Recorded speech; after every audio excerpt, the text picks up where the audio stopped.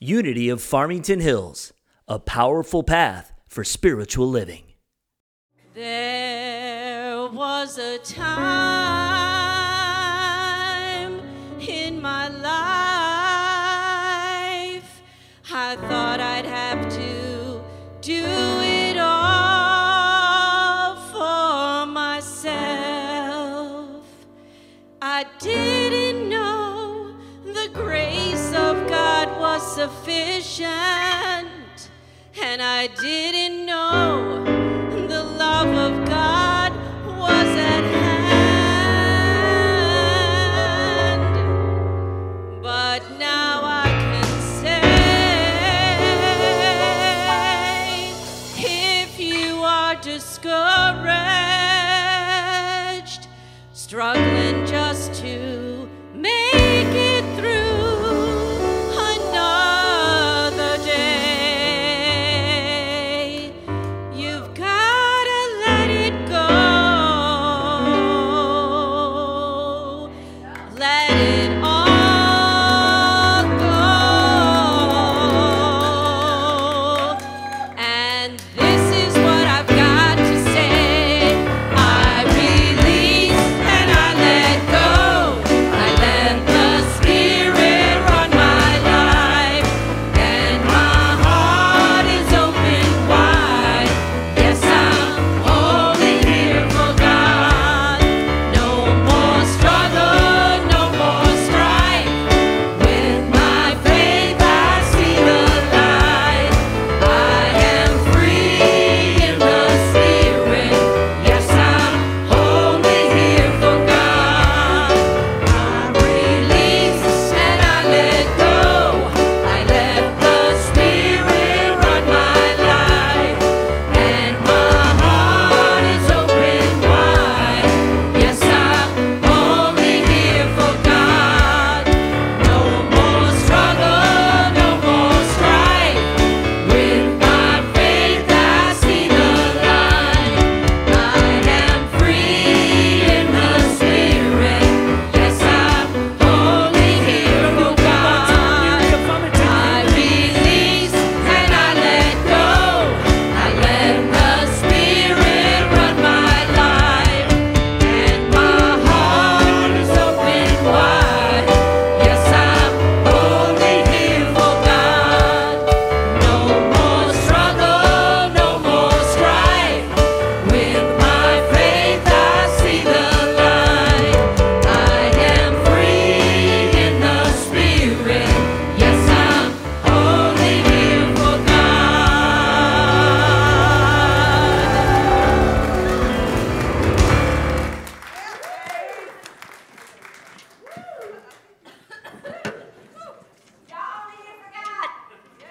Okay, now.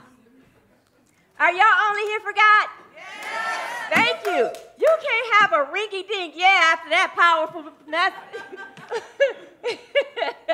Oh my gosh. I just wanted to share a couple thank yous, a couple things before we, and a little bit of housekeeping before we get to the announcements.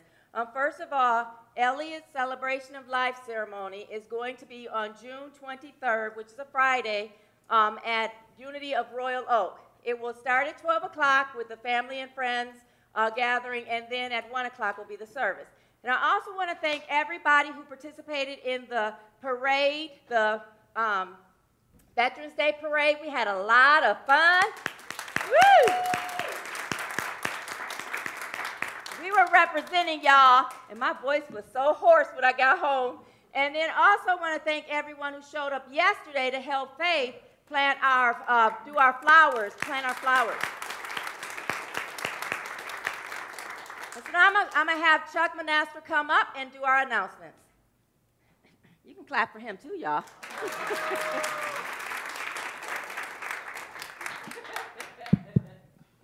Good morning. Unity of Farmington Hills. So yes, my name is Chuck Monastra. I am a new platform assistant who barely passed the rigorous screening of Lois Jones. So we'll see how this goes. Now, all kidding aside, welcome everyone for joining the service today, both online and in person. We're happy you're with us and hope that you will enjoy the service. If this is your first time here, please take a welcome packet from the table outside the sanctuary. And also, please join us after the service in the social hall for fellowship, refreshments, and yummy homemade treats. I can definitely attest to that. Our capital campaign theme for May and June is Super Share 50/50. Our goal is $1,500, and the winner receives half of the total that we collect. Tickets are available after service today and each Sunday through June 25th. So in the social hall downstairs, get some extra tickets every Sunday and improve your chances of winning half the total proceeds. They'll accumulate, and the winner will be announced at the church picnic on Sunday, June 25th. The capital campaign will surely win, and maybe you can be a big winner too. Next Sunday, June 11th, is Friends and Family Sunday. Invite family and friends and come to enjoy music and message and experience the love and joy of our spiritual community. Earn a special recognition for bringing the most guests over 3. Also, next Sunday, June 11th, join the women's group for a women's empowerment presentation at 11:15 a.m. featuring guest speaker Deborah Fleischman. Learn ways to strengthen your woman power. That was Lois's line. On Saturday, June 17th at 10 a.m., the men's group will gather for a breakfast at Leo's Coney Island on West 12 Mile and Farmington Road. All men are welcome. Critical Conversations, the women's group and men's group, and UFC Veteran Peer Support Group meetings are taking a short break for the summer and will resume in September. Do you love and appreciate inspiring and uplifting music? Yes. Do you like to enjoy a great summer picnic? Yes. Then you're in for a double treat. On Sunday, June 25th, our awesome church band will present an all-music Sunday service at 10 a.m. The service will be followed by the annual church picnic right in our own backyard from 11:15 to 2:30 p.m. Don't miss the music and the fun and the excitement of the day. It's really a great day, so please mark that on your calendars for Sunday, June 25th. Eileen Lindberg is our prayer chaplain for today. Eileen's in the upper back there. She'll be available to pray with you after service near the patio doors. Please move out of the sanctuary immediately after service to provide a quiet space for prayer. To stay abreast of all our activities and upcoming events, please visit unity@farmingtonhills.com, check out our Facebook page, or read through our newsletter that's emailed every Friday. And now, as the music team sings Surely the Presence, let us prepare our hearts and minds for our spiritual communion and opening prayer. Thank you.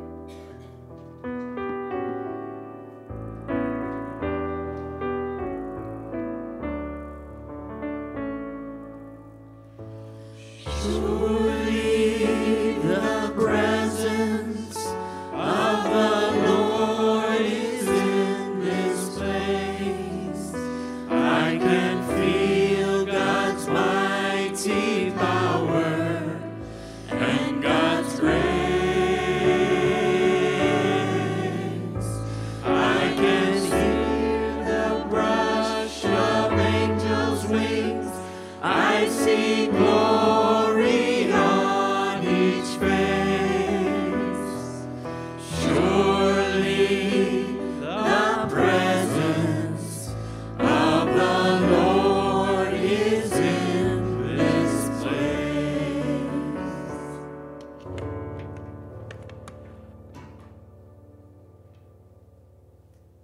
So we started this year with the first Sunday. The first Sunday we've been doing spiritual communion to bring in and activate the spiritual power for that month. In Unity, each month, each of the 12 months represents a certain power, a certain spiritual power, which is symbolized by one of the disciples. So for the month of June, the power, the spiritual faculty or power is imagination. The disciple that represents imagination is Bartholomew. And this is our ability to imagine, to perceive, to conceptualize, and to dream. And the location on each one of those powers has a specific location that radiates that energy. And for imagination, it's between the eyes. And so today, we are going to activate our power of imagination through spiritual communion. And it's going to be a call and response, so there will be slides behind me that I'll say my part, and then you guys will say your part. So, the Lord's Supper has a place in the Church of Christ. Our church observes it in spirit. It is the spirit that gives life and understanding. Symbols are useful to the extent that they serve to point us to the realities of which they stand. When understanding and realization of truth are attained, the symbols may no longer be necessary. Of what is the Lord's Supper a symbol? And you all, is it up there? Oh, you don't have it. There you are. Okay, so I'll start it off again. Of what is the Lord's Supper a symbol? And you guys were part of the congregation. Bread represents the substance of spirit. The body of Christ. Wine represents the life of spirit, the blood of Christ. How are we transformed by the blood of Jesus? By accepting the life of Christ as our own. The blood of Jesus is his life. He came to bring all of us knowledge of the omnipresent life. I came that they may have life and have it abundantly. How did Jesus say that we should worship God? God is spirit, and they that worship him must worship in spirit and truth. The Lord's Supper is a form of spiritual worship and must be spiritually understood. How may we discern the Lord's body? How do we eat his body and drink his blood? We discern the Lord's body by recognizing that it is substance and that it is within us. We eat the body of Christ, substance, and drink his blood, life, by affirming the omnipresence of substance and life. We claim union with substance and life. This is the true sacrament. Our bodies are vitalized and renewed when we partake of this sacrament. How may we prepare ourselves for communion with our Lord? We may prepare ourselves by affirming deeply with realization, my heart is right with God. My mind is lifted and quickened by the Holy Spirit. My ability to imagine, picture, conceptualize, envision, and dream is aligned with Christ. So take that in deeply. Take a deep breath and breathe it in. Your imagination, your ability to imagine, to picture, to conceptualize, to envision, and to dream is now aligned with Christ. And envision the power between your eyes, that center, that pineal gland opening up. Take another deep breath and breathe it in. Let it settle. Activating you now in alignment with Christ through your power of imagination. Okay. And he took bread and gave thanks and broke it and gave unto them, saying, this is my body, which is given for you. Together, softly, I now partake of spiritual substance as I meditate within my heart and mind upon these words of Christ. I realize that I am radiant, living substance. Every cell of my body is alive and aright with the glory of God. I have the power. I have the power to envision good unfolding in every area of my life. Breathe that in deeply. You have the power to envision good unfolding in every area of your life. Take it in deeply. Take another deep breath. Activate that deeply within your heart, within your mind, and the expression in your body. Let it settle deeply within you.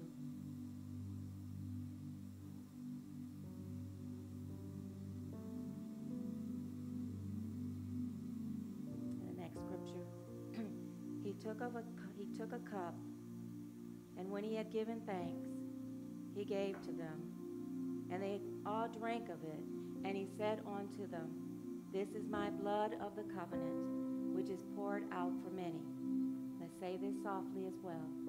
I now drink of the life of Christ as I meditate upon spirit and the truth of his works within my heart and mind. I feel the creative power of life more abundantly. I am the Christ, one with the living God. I am that I am. Gently close your eyes and receive this. I am that I am. Say it softly. I am that I am. 2 more times. I am that I am. I am that I am. One more deep breath. Breathe it in deeply. And with your eyes closed, I'll pray this last part over you. As we consecrate ourselves through recognizing our purpose to bear witness to the truth only, we bear witness to speak truth only, to hear truth only, and to see truth to the best of our understanding and ability. In this way only can we do the healing work of the Christ dwelling within. Breathe that in deeply. You are the healing work of the Christ dwelling within. And God, as we open ourselves up more deeply, we've been awakened through this ability to come into union with you spiritually, to activate the sacrament of the Last Supper, and to step more deeply into being and living your truth. We sit in that just for a minute, feeling your truth radiate in us deeply through our power of imagination.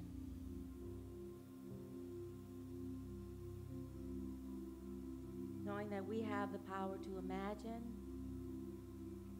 to picture, conceptualize, envision, and dream, and that you bring forth even beyond our greatest dreams when we align our imagination with the Christ within.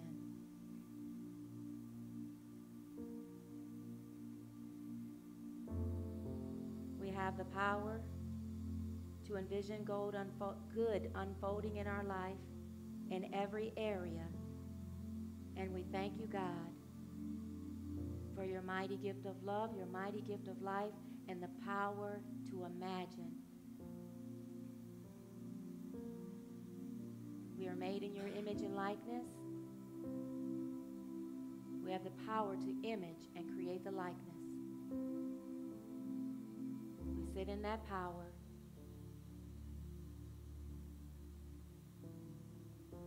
We thank you for that power. We be that power. We lift this spiritual communion into our hearts deeply through the power of the Christ within. Thanking you, God, for your love that loves us no matter what. Thank you, God. Thank you, God. Thank you, God. And so it is. Amen. Now you can open your eyes, revitalized through the power of imagination.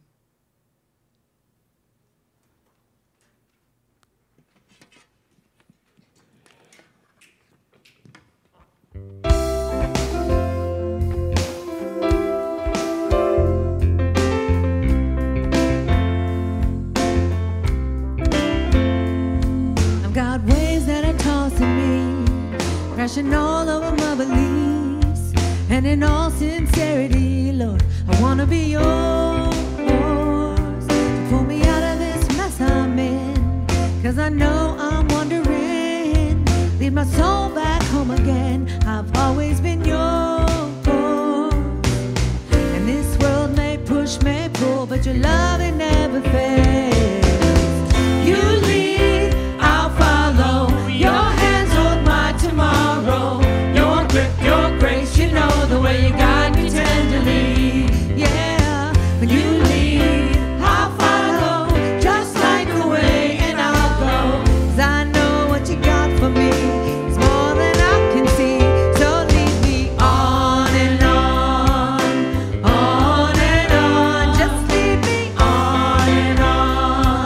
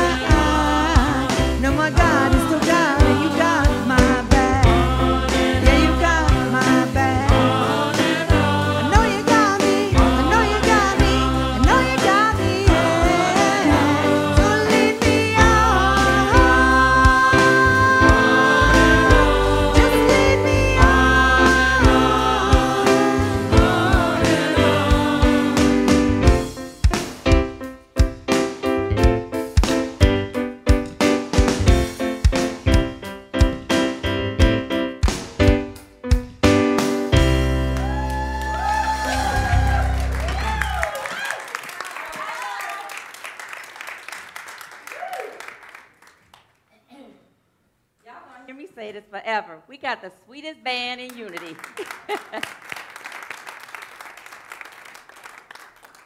That's what I call some sweet business. Oh, my goodness. Isn't it nice to have such a beautiful spring day? I mean, goodness. It's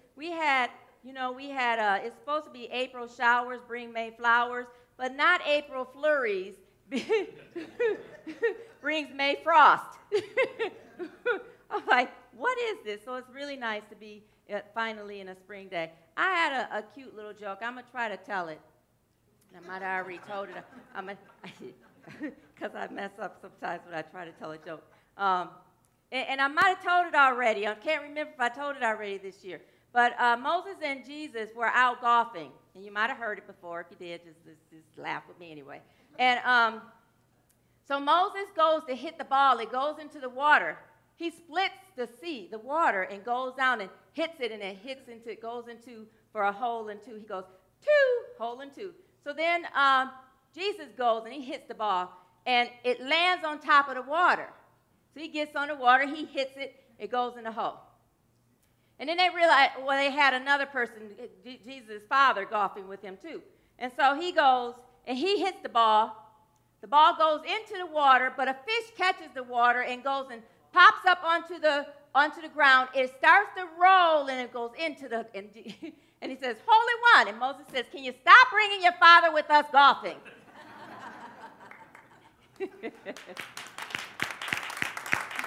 I told you, I mess up a joke. But it's still funny to me. At least I didn't laugh through the whole thing and couldn't get it finished.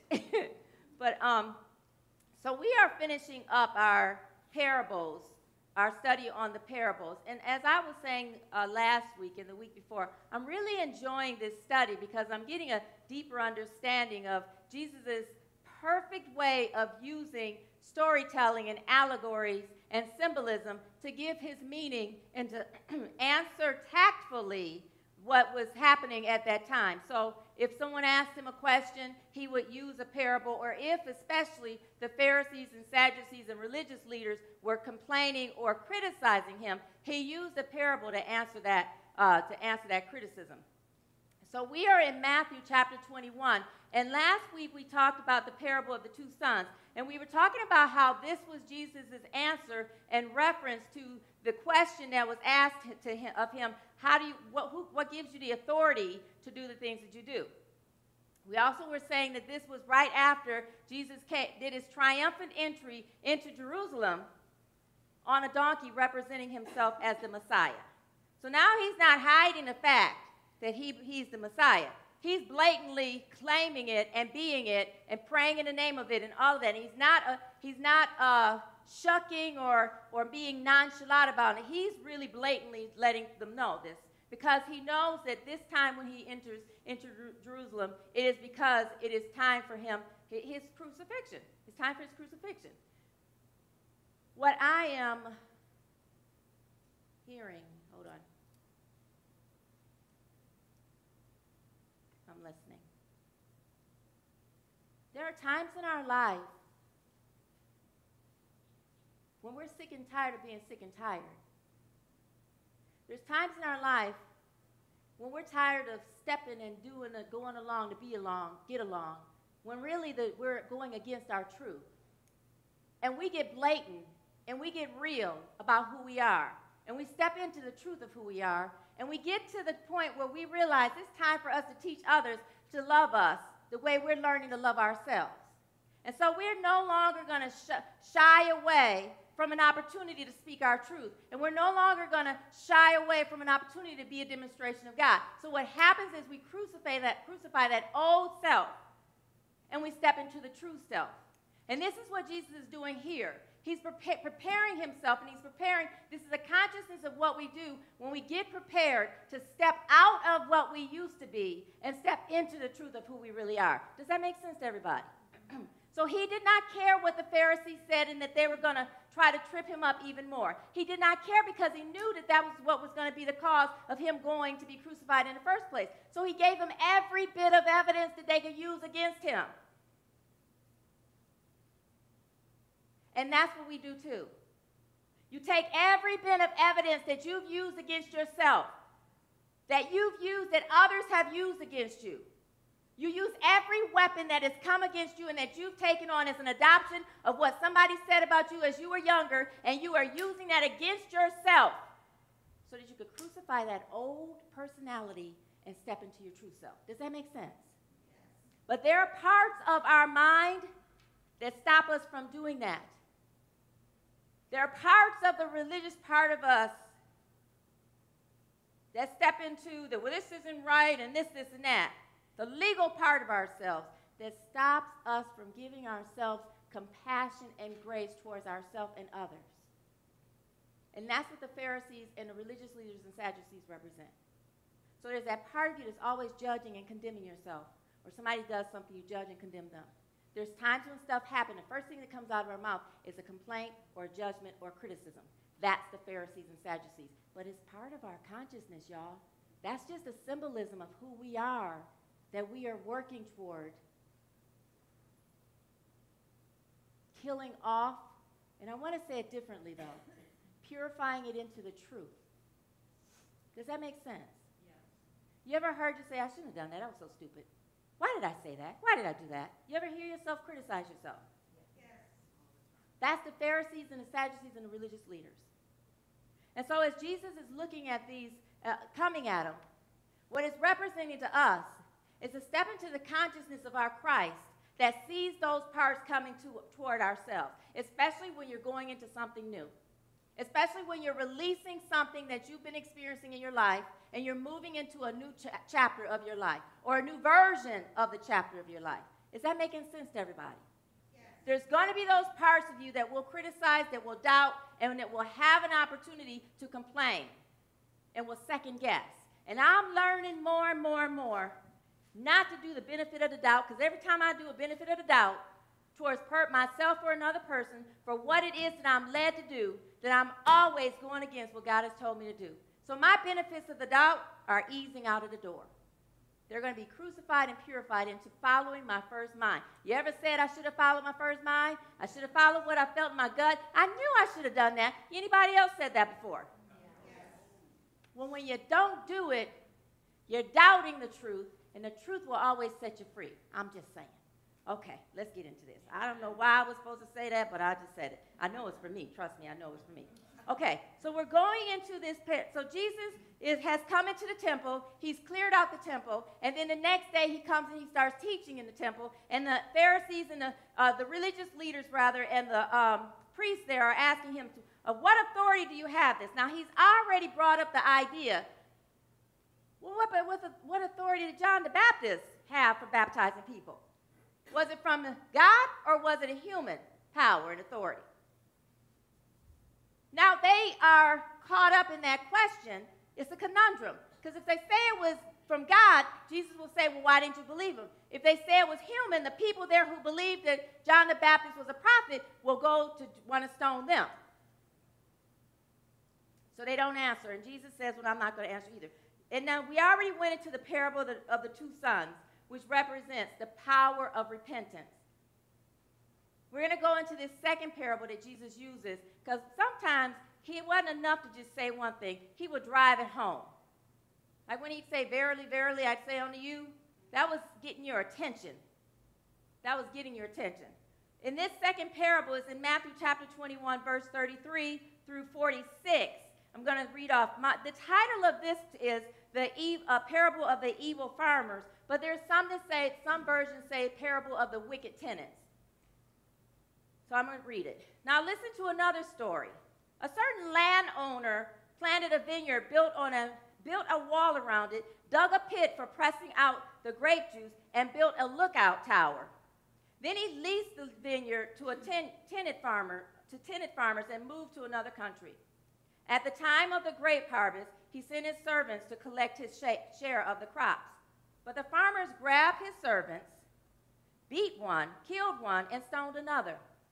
So the landowner sent a larger group of servants to collect for him, but the results were the same.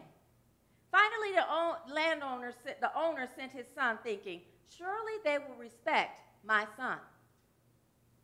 But when the tenant farmers saw son coming, they said to one another, "Here comes the heir to this estate. Come on, let's kill him and get the estate for ourselves."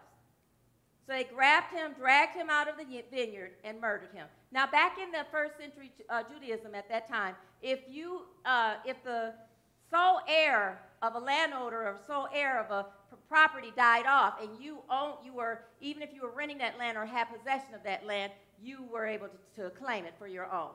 And so that's why they're saying this. Verse 38. But we're down to 40. When the owner of the wine vineyard returns, Jesus asked, "What do you think he will do to those farmers?" The religious leaders replied, "He will put the wicked men to a horrible death and lease the vineyard to others who will give him his share of the crop after each harvest." Then Jesus asked them, "Didn't you ever read this scripture? This in the scriptures. The stone that the builders rejected has now become the cornerstone.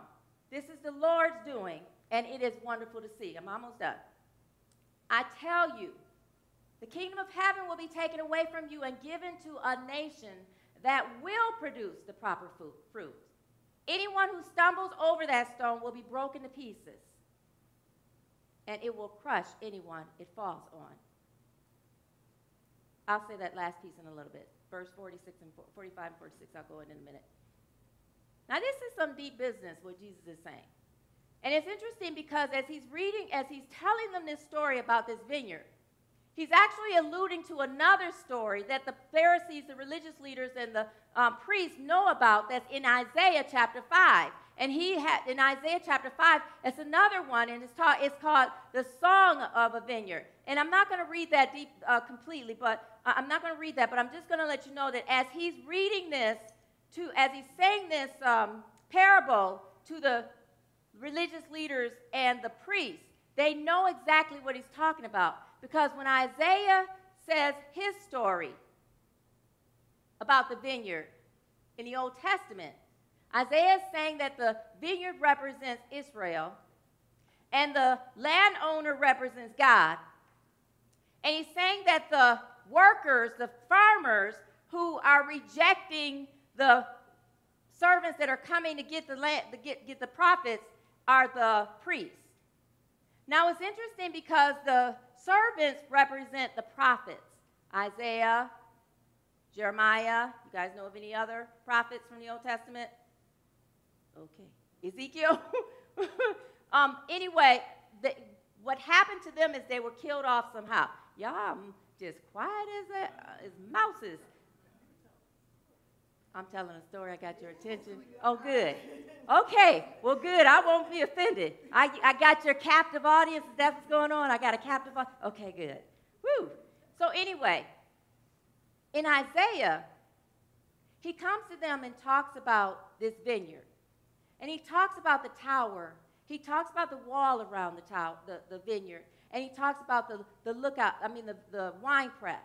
Now, when you're looking at this deeply, Jesus knew that the priests and the Pharisees and the Sadducees knew the stories from the Old Testament. So he was marvelous in the way he would refer them back to what they should have known and what they should have known in the messages of the Old Testament, which means that you are not doing what God told you to do and you're not living up to your covenant as a people. And not only are you not living up as a people, those of you who are here to teach the people, you're the ones who are creating this type of crop. Because in Isaiah's story, he talks about that God has created this vineyard so that he can have sweet grapes. But instead, they end up having bitter grapes, which you cannot use because it won't be the type of wine that you need. The vineyard represents our consciousness on a deeper level. The workers and the farmers represent how you are living in your mind, your thoughts. What thoughts are you using to create a consciousness that's in alignment with God? And even if your consciousness are religious thoughts and words and beliefs, are they the kind that have no heart in them and no spirit in them? They're just the actions. And are you easily in a space to condemn someone when you see them doing something that is not godly? And do you have it in your heart at all an opportunity to see past what you think you know and open yourself up to what God knows? And if you do, is your life producing the type of fruit that shows that you are a follower of Jesus' teaching, who we consider our way shower and our big brother? And are you doing this on a regular basis, that anytime you go into your harvest, you're going to have fruit that is sweet and productive? And when we look at our lives, it's not always that case. But he goes further and he says,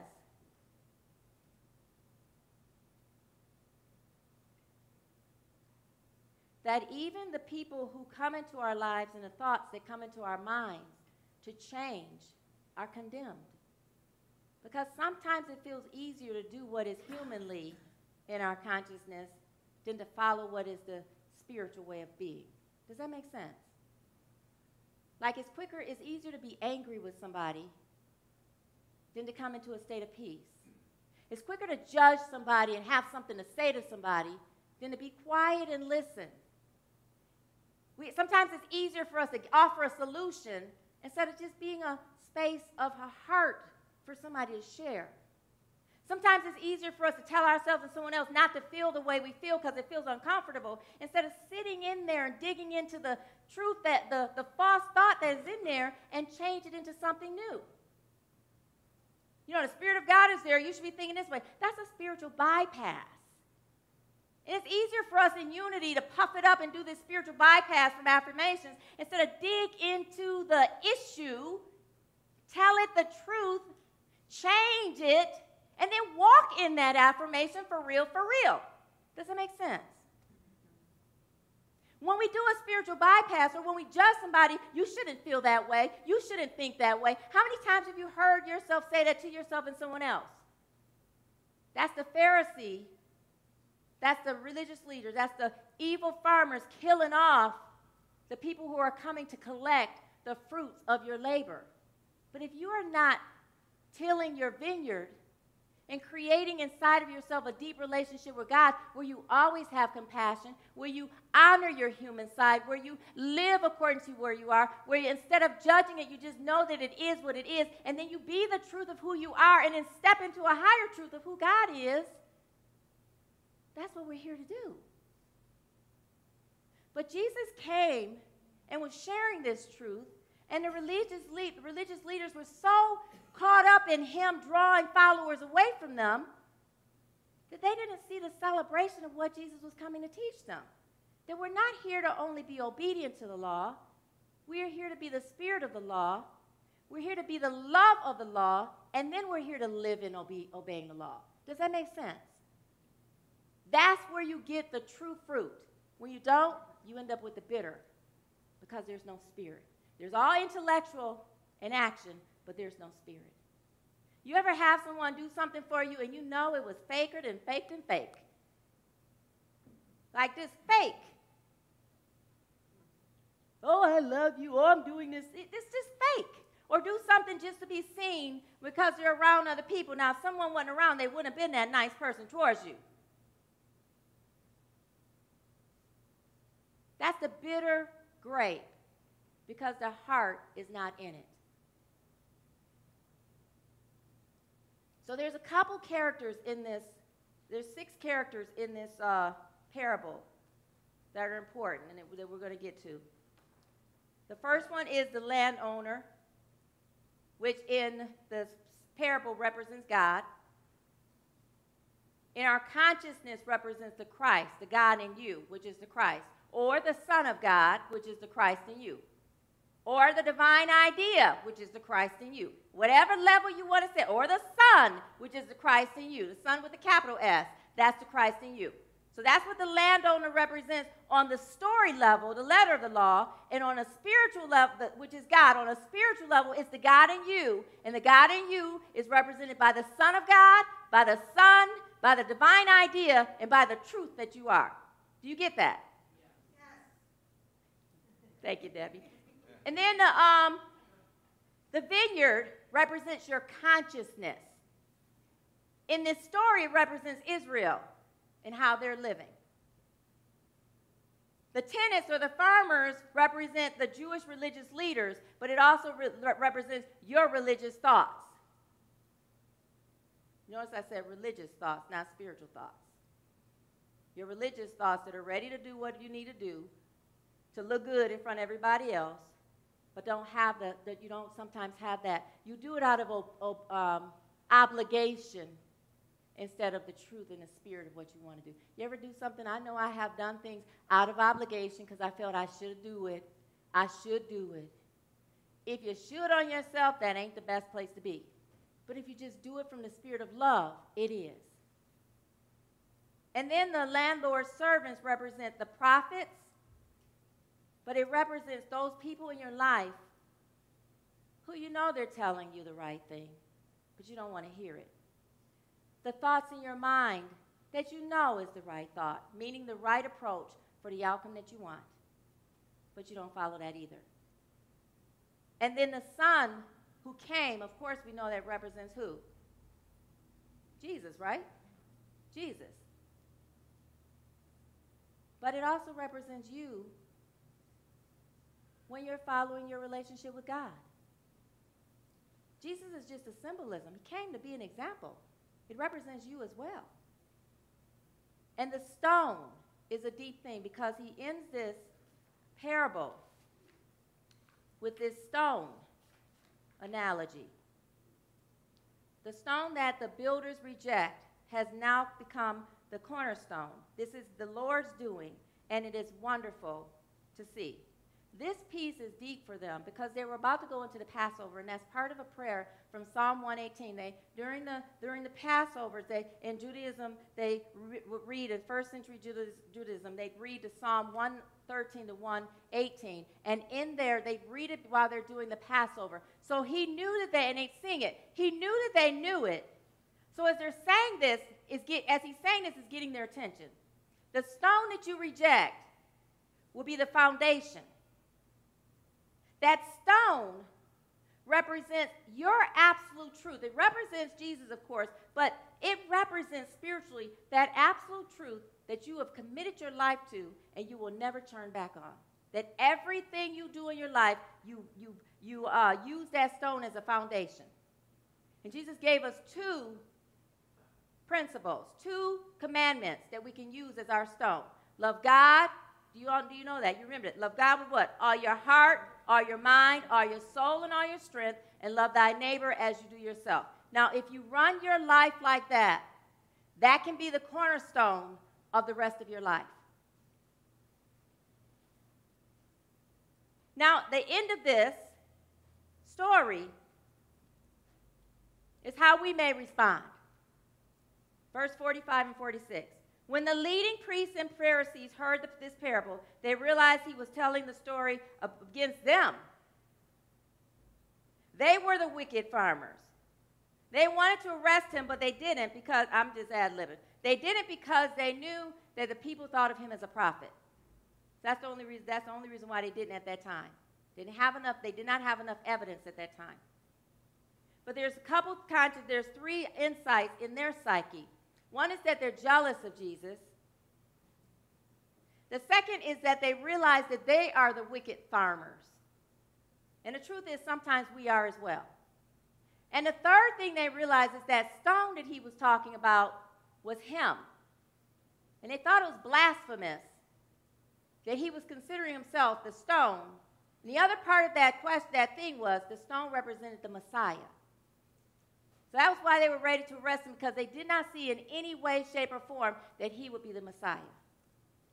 The Messiah is that thought, that experience, is that aspect in you that you allow to draw you through any circumstance that is a trial or tribulation that seems like it's the worst thing you're experiencing. And you let it bring you through into a state of killing off the way you're experiencing, transforming the way you're experiencing it through the crucifixion, which is crossing it out, what it means to you, fourth unity principle, denying the power that it has on you, and then stepping into affirming the truth that you are, and then walking past it into your liberation. That is a Messiah. Detaching from the human realm of how it looks, stepping into the truth of what it is, and living in the freedom of it. Does that make sense? I have my experience too, and then we're going to do an affirmation, and we're going to come out. You know,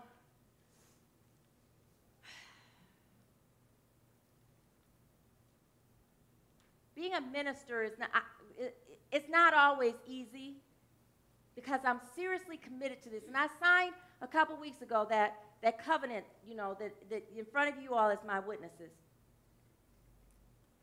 And when you're when you're truly committed to whatever job you do, whatever you take on, you become the living expression of it. Like you decide to be a mother, you become a living expression of a mother. You decide to go into computers or whatever, it's what you live, move, and you have a breathing in it if it's yours, if it's your passion. Like think of something that's your passion. Like you will do it for the rest of the day. And time goes by so quickly, you don't even realize you're doing, like the time has gone by, and it feels like it was just a minute, but 10 hours may have gone by. But when you're doing something like what I'm doing, and you guys have your own that you do, it's like I'm committed to it. I can't preach it or speak it or live or teach it, and I'm not being it. So when I come into these parables or whatever it is that has come to me that I'm going to be speaking on, I promise you God works it to me down into the ground. And it ain't no funny business, I'm promising you. It is not funny. It's not a comfortable feeling. But I'm committed to getting to the other end of it. And I'm still working through some things some things threw me for a loop yesterday. And it's interesting because things will throw you for a loop when you expect people to be a certain way and then they don't show up that way. But then if you already know how the person is and you expect them to be a different way and they show up a different, not the way you think, it's going to throw you for a loop because you put an expectation on them other than who they are. Does that make sense? Yeah. I did that. I put an expectation on someone who I thought, they'll be this way because this is the right thing to do. And in my eyes, that was supposed to be the right thing to do, but that's my expectation. My human side, that Pharisee, that religious leader. Oh, they're going to do this because this, and that. And then they didn't do it, and I got the nerve to get upset at them when I know they wasn't going to do it in the first place. Benefit of the doubt. Oh, I'm going to give them the benefit of the doubt. I'm not going to say anything. I just know the person's going to do the right thing. No. That doesn't always happen. My cornerstone, is the 2 commandments. That's my cornerstone. Love God with all your heart, mind, soul, and strength, which means don't put expectations on people to live your way. Love and accept them for who they are. Know and accept the truth of God. That's loving God with all your heart, mind, soul, and strength. The truth of God is that all things are perfect no matter how they show up. That's just the truth. And so God was working me, and I had my little temper tantrums.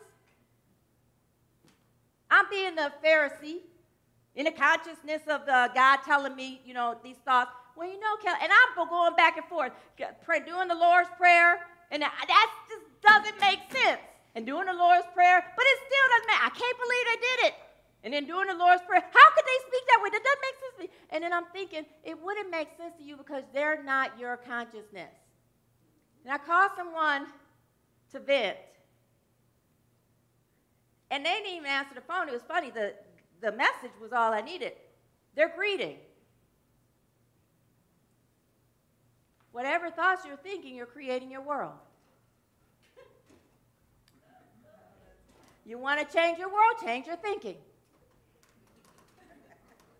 Do you really want to live in a state of peace or live?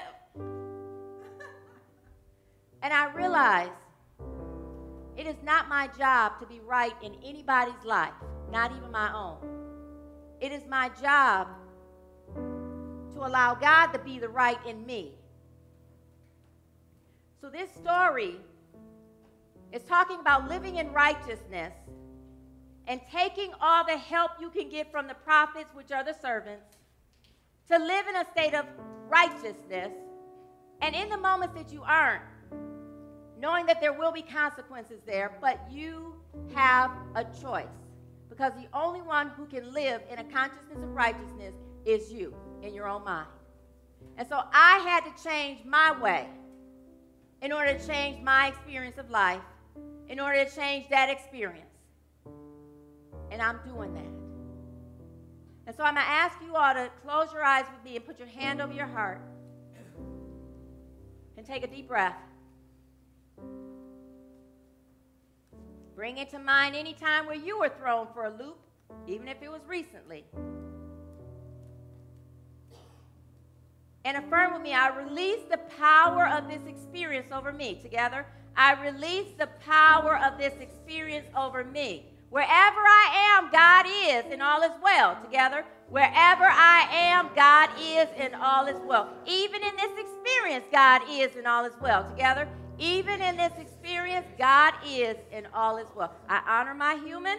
Together, I honor my human, but I live by the truth. Together, but I live by the truth. The truth is that all is well in the presence of God. Thank you, God. Thank you, God. Thank you, God. Allow that Christ in you to prevail no matter what. Always seek to feel and be the truth, even in the moments where it doesn't feel that way. I promise you, if you seek it anyway, it will demonstrate itself in you. I pray this over all of us, that even when we're thrown for a loop, even in those moments where we're taken by surprise, even in the moments where we put the expectation there, I speak it over all of us, that we will come out knowing that in God all is well. We can release the expectations, we can step into the truth, and we can be the expression of the freedom of God's righteous Son of God inside of us. Allow God to guide you through it. Be peace, and let God's peace prevail in your life. Thank you, God, for this understanding. Thank you, God, for your vineyard in our consciousness. Thank you, God, for the landlord, which is the Christ in us. Thank you, God, for the servants, which are the ones who give us the truth that we can live by. And thank you, God, for the Son, which is that foundation that each one of us has in our own heart that we will follow for the rest of our lives. In the name of Jesus, I pray. Thank you, God. Amen. Thank you all.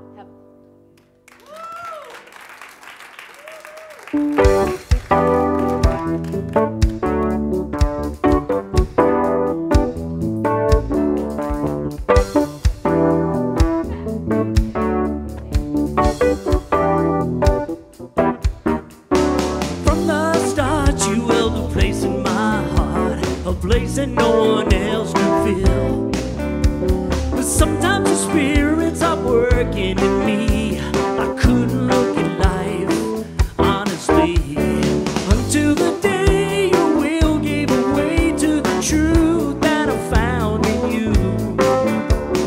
I never knew just how good it could be to stand in your presence totally free. I'm forgiven. Love is our reason for living.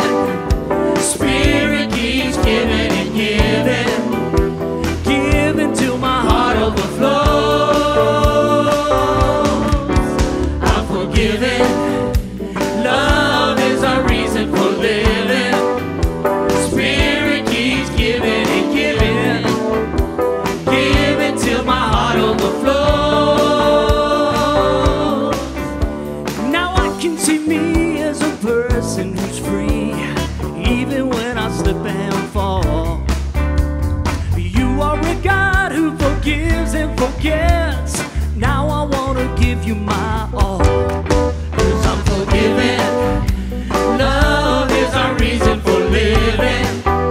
Spirit keeps giving and giving, giving till my heart overflows. I'm forgiven.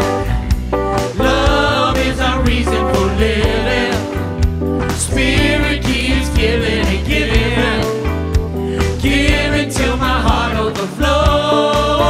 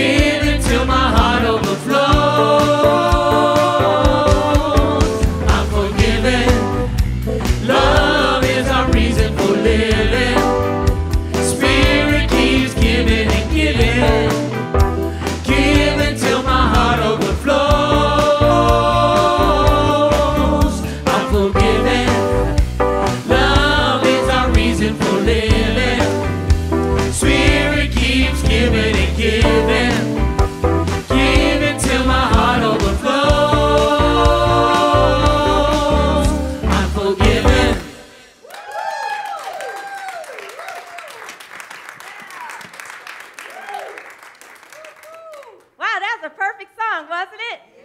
Oh, man. I feel uplifted and forgiven and all. I don't even know the words. Thank him. Let's give him another hand. Woo! Oh my gosh, oh my gosh, oh my gosh. So now we're going to do our love offering blessing. So I invite you to gently close your eyes and take a deep cleansing breath.